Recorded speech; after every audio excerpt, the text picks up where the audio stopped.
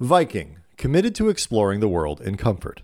Journey through the heart of Europe on an elegant Viking longship with thoughtful service, cultural enrichment, and all-inclusive fares.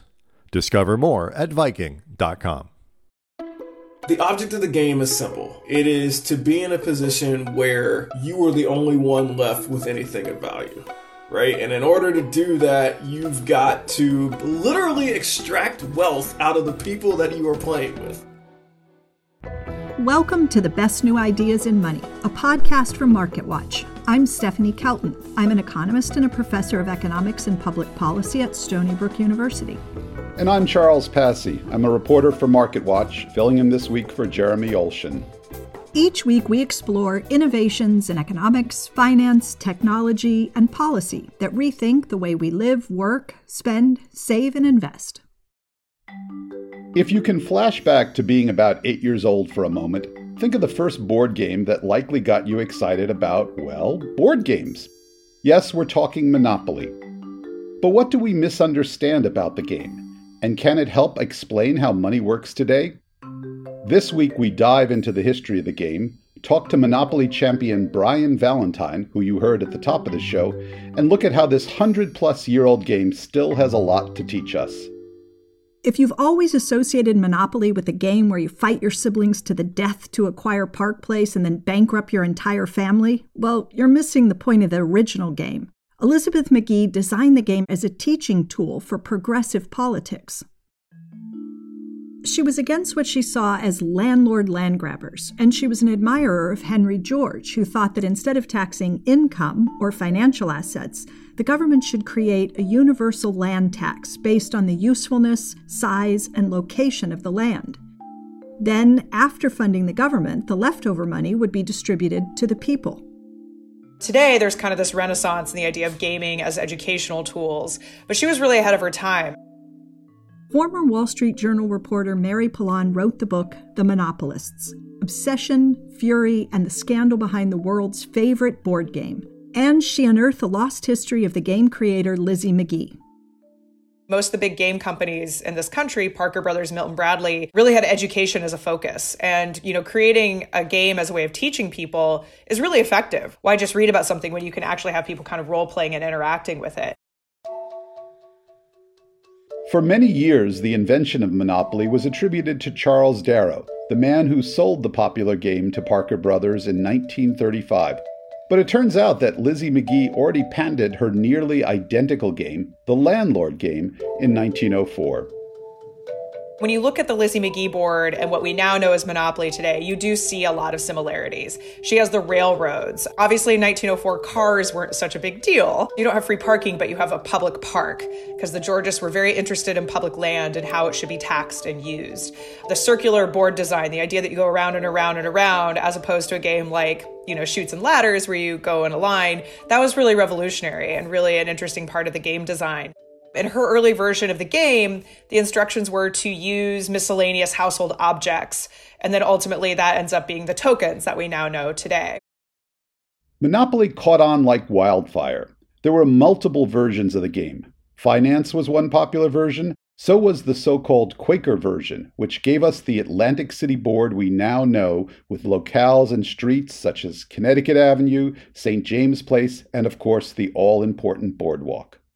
When people made their own game boards at home, they localized them and they personalized them to reflect the communities that they live in. It was very much a folk game where if you were in Boston, you put the Commons on there. If you were in New York, you'd put Broadway. People made these things at home. McGee invented the game as an instructional tool. Originally, there were two sets of rules you could play by: the monopolists or the anti-monopolists. You can guess which one won out in terms of popularity. I've always thought it was interesting that we gravitated towards the more evil version of the game. A lot of Lizzie McGee's message got lost almost as soon as she started putting out this game.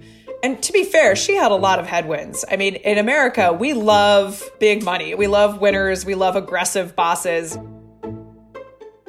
In McGee's anti-capitalist version of her landlord game, players had to cooperate instead of driving each other out of business.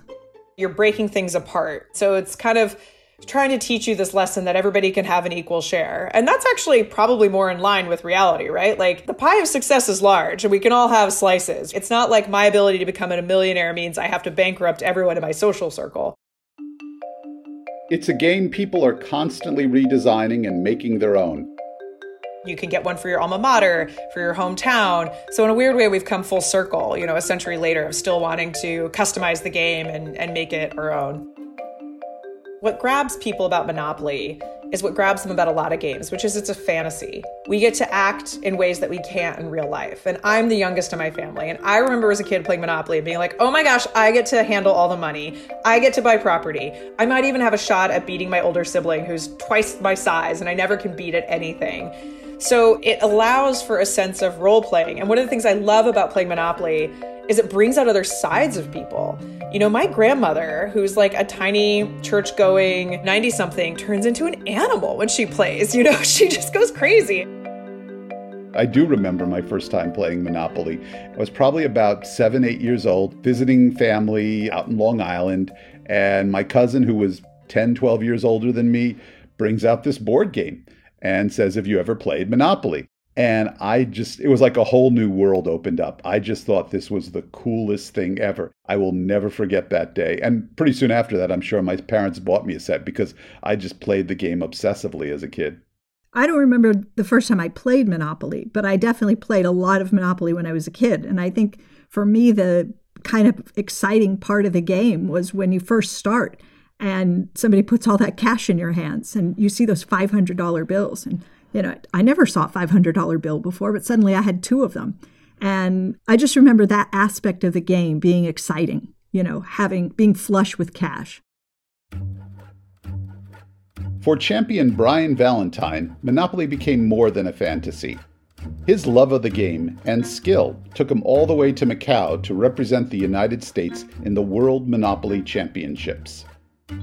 I am the second runner-up of the 2015 World Monopoly Championship. By the time 2015 rolled around, I'd been playing Tournament Monopoly for about 4 years. So I had an idea of what it would take. I did my test, forgot about it. I was packing up to move to DC. I get this email from Hasbro saying I'd been selected as the representative. And I was like, they're pulling my leg. And it turns out that they were not pulling my leg. And then, 3 weeks later, I was on a plane to Macau.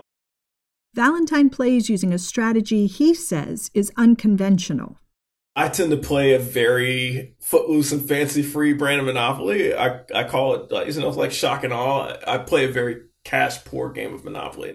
In order to do that, there's an option of leveraging the value in each of the properties you have for cash. You can mortgage properties and raise cash really quickly. You're essentially buying on credit.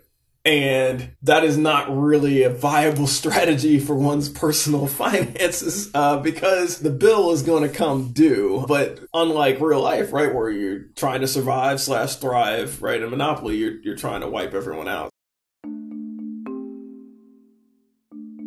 Every game you play is a game of conquest. I mean, somebody's trying to win the game. But there's something about the game Monopoly, because it involves money, that makes it feel very different. And it almost is like it desensitizes you to the financial hardship of others. You're trying to wipe out other players by driving them into bankruptcy. It's like, haha, you can't pay your electric bill or your water bill. It's different in that way. It's the one board game that my kids would pull off the shelf and ask to play, and I would just have that sigh, like, oh, here's 3 hours where we're going to sit at this table and play this never-ending game. Stephanie, you're sort of reminding me of my own childhood. When I played the game as a kid, I remember just sort of begging my dad to play with me. And eventually he sort of worked out a deal where I could play his side as well as mine, which really, when you understand Monopoly, makes no sense. But he would do that at probably about 30 or 45 minutes into a game. Monopoly is often the first way kids are introduced to ideas like money, banks, real estate, and rent. But some educators also use the game to help teach their students other ideas about our economy. I was a big fan of Monopoly as a kid. I learned a lot of my business skills from that game. Perry Clemens is an educational game designer. He was inspired to create his own version of Monopoly after participating in diversity and equity training as a third-grade teacher. The information was important, he thought, but the delivery was lacking.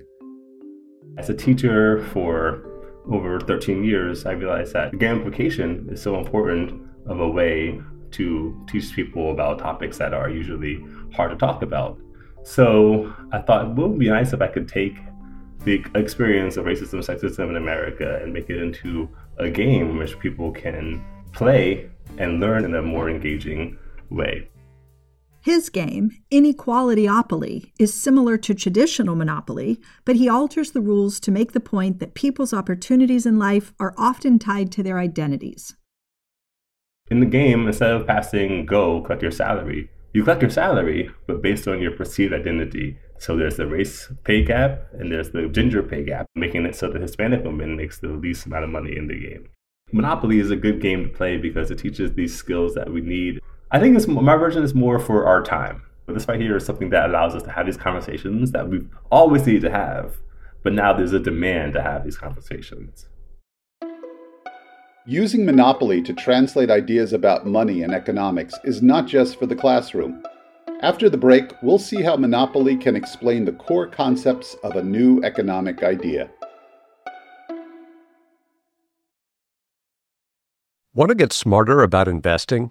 Then tune in to the Capital Ideas podcast from Capital Group, home of American Funds Distributors, Inc., one of the world's leading asset managers. Each week, we bring you stock market outlooks, macroeconomic updates, and investment strategies that can help you succeed. Learn from portfolio managers with decades of experience about how they navigate uncertain markets. Prepare to be engaged, enlightened, and entertained by listening to the Capital Ideas podcast today.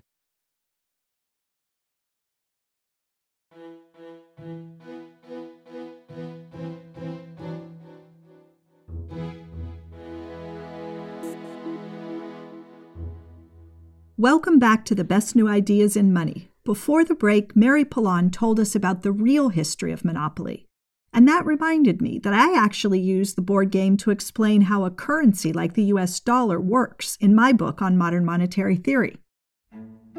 The interesting thing about the game is that it actually has some realistic dimension that resembles what MMT is describing. I asked my friend and colleague Fadl Kaboub to help me explain some of the ideas we often talk about in MMT through the lens of Monopoly. He's an associate professor of economics at Denison University and president of the Global Institute for Sustainable Prosperity. What matters is the real resources, not the scarcity of money. So money is no object in a sense in the game, but the real resources, the real estate properties and the physical properties, those are scarce and you can run out of those items. But the game itself describes that, you have a certain amount of money in the bank, it's distributed to the players. You can't really operate in the system until the money is distributed. The game also describes that when you run out of money, you can just get any kind of paper and make some more to keep playing the game. That's a key point. Until the money is injected into the game, the players can't even start playing. They can't spend, and they can't be taxed. MMT has been saying this for years now, that the real constraint on the economy is not the shortage of money. You have a sovereign government that can issue money into existence. We have a banking system that can expand credit under certain rules and regulations to serve the public purpose if we know how to manage and regulate the issuance of credit to actually serve the public purpose in non-speculative ways. And what matters in terms of our quality of life and our collective prosperity is finding the real resources to produce things in the most effective way to deliver for the public purpose. In MMT, managing where and how we spend the money is more important than the total amount of money spent. One of the lessons we learned from the game of Monopoly is not to end the system with collapse, with massive concentration and wealth and power, because it literally ends the game. Right? Then there's no fun in ending the game, so to speak, unless you're a parent and you really want the game to end somehow. ending the game of Monopoly with one winner essentially accumulating all the wealth and all the property and everybody else going bankrupt is the equivalent of us collectively in the real world and the economy rushing towards the cliff with this extreme inequality situation. And we've seen it historically. I mean, one of the factors that led to the Great Depression, the Great Crash, was massive increase in inequality. The robber barons and the abusive power that they had and the speculative behavior. 100 years later, we're sort of moving in that same direction. I mean, the number of billionaires that we've created during the pandemic, let alone pre-pandemic, and the rise in the level of inequality is just unsustainable economically, socially, politically, ecologically. Of course, monopoly isn't the perfect way to explain our economy or the ideas behind MMT. You can't get the kind of inflation that would happen in a real economy. Also, in the game, no one has a job. No one works, and no one's ever unemployed. The only income in Monopoly is passive income from rent and pass and go. There are no workers and no capitalists, and the only currency is Monopoly money. There are no exchange rates and no foreign trade. But it does do a good job of illustrating how a sovereign currency works and why the issuer can never run out of money. Not everyone is a fan of Monopoly as a teaching tool, and some aren't even fans of the game itself. There are two things I don't like about Monopoly. One is from a gameplay experience standpoint, and the other is from an accurate simulation standpoint. Edward Castronova is a professor at Indiana University's Media School. He studies the intersection of games and technology with society. So as a gameplay experience, I would characterize Monopoly as random permadeath. So permadeath in game design refers to a player, when they're defeated, they're out of the game for good. And that this permadeath comes about randomly is especially frustrating. You don't make strategic choices about where to go on a Monopoly board. If you roll wrong and you end up on boardwalk with your opponent having a hotel there, you're finished. Random permadeath is kind of a cheap way to put tension into a game, and it results in lots of anger. How many Monopoly games end with people reaching across the board and shaking one another's hands? They end with people throwing the board up in the air. And, that happened to us all the time when we were kids. Castronova, who has a PhD in economics, doesn't think Monopoly does a good job of mirroring our economy. If you look out at the economy that we actually have, it doesn't look like the economy that happens in the game Monopoly, right? If Monopoly was a true simulation, there would be one company in the whole world. Because the way Monopoly works is there's, let's say, 4 companies that start on an even footing, and one of them ends up destroying all the others. And that's not what the economy looks like. He says, in our actual economy, companies are not able to simply destroy one another until there's only one left. They reach what we call an efficient scale. And it depends on the industry, but for the vast majority of industries, the efficient scale of a company is smaller than the entire market. That's certainly the case in real estate. The people who designed Monopoly wanted to demonstrate how the economy was in real estate was just tilted towards the rich and famous, and that the powerful would take over everything. That was their message. But when I look at commercial real estate companies, I don't see one company that destroys all the others. Even in a small town like the one I live in, there are many different companies, and they compete. Surviving while competing is 99% of the economy. While some are skeptical of Monopoly's educational potential, international champion Brian Valentine remains a true believer. He likes that Monopoly can teach students about money, and also that it can teach us about each other. There is a certain level of cooperation that has to take place. And what separates some folks from others is the way they go about it. You find out so much about people by sitting at the table with them. You're finding out how people respond to adversity. You're finding out how people handle the ups and the downs. You're finding out how people interact with one another. You find out about people's level of competitiveness. There's so many different things that you can learn about a person. Whether you love the game or hate it, maybe the key to the success and longevity of Monopoly is how adaptable it is to whatever purpose we want to put it to. That could be early 20th century progressive politics, or MMT, or inequality, or just a way to spend a family game night, whether you get to put a hotel on Boardwalk or not.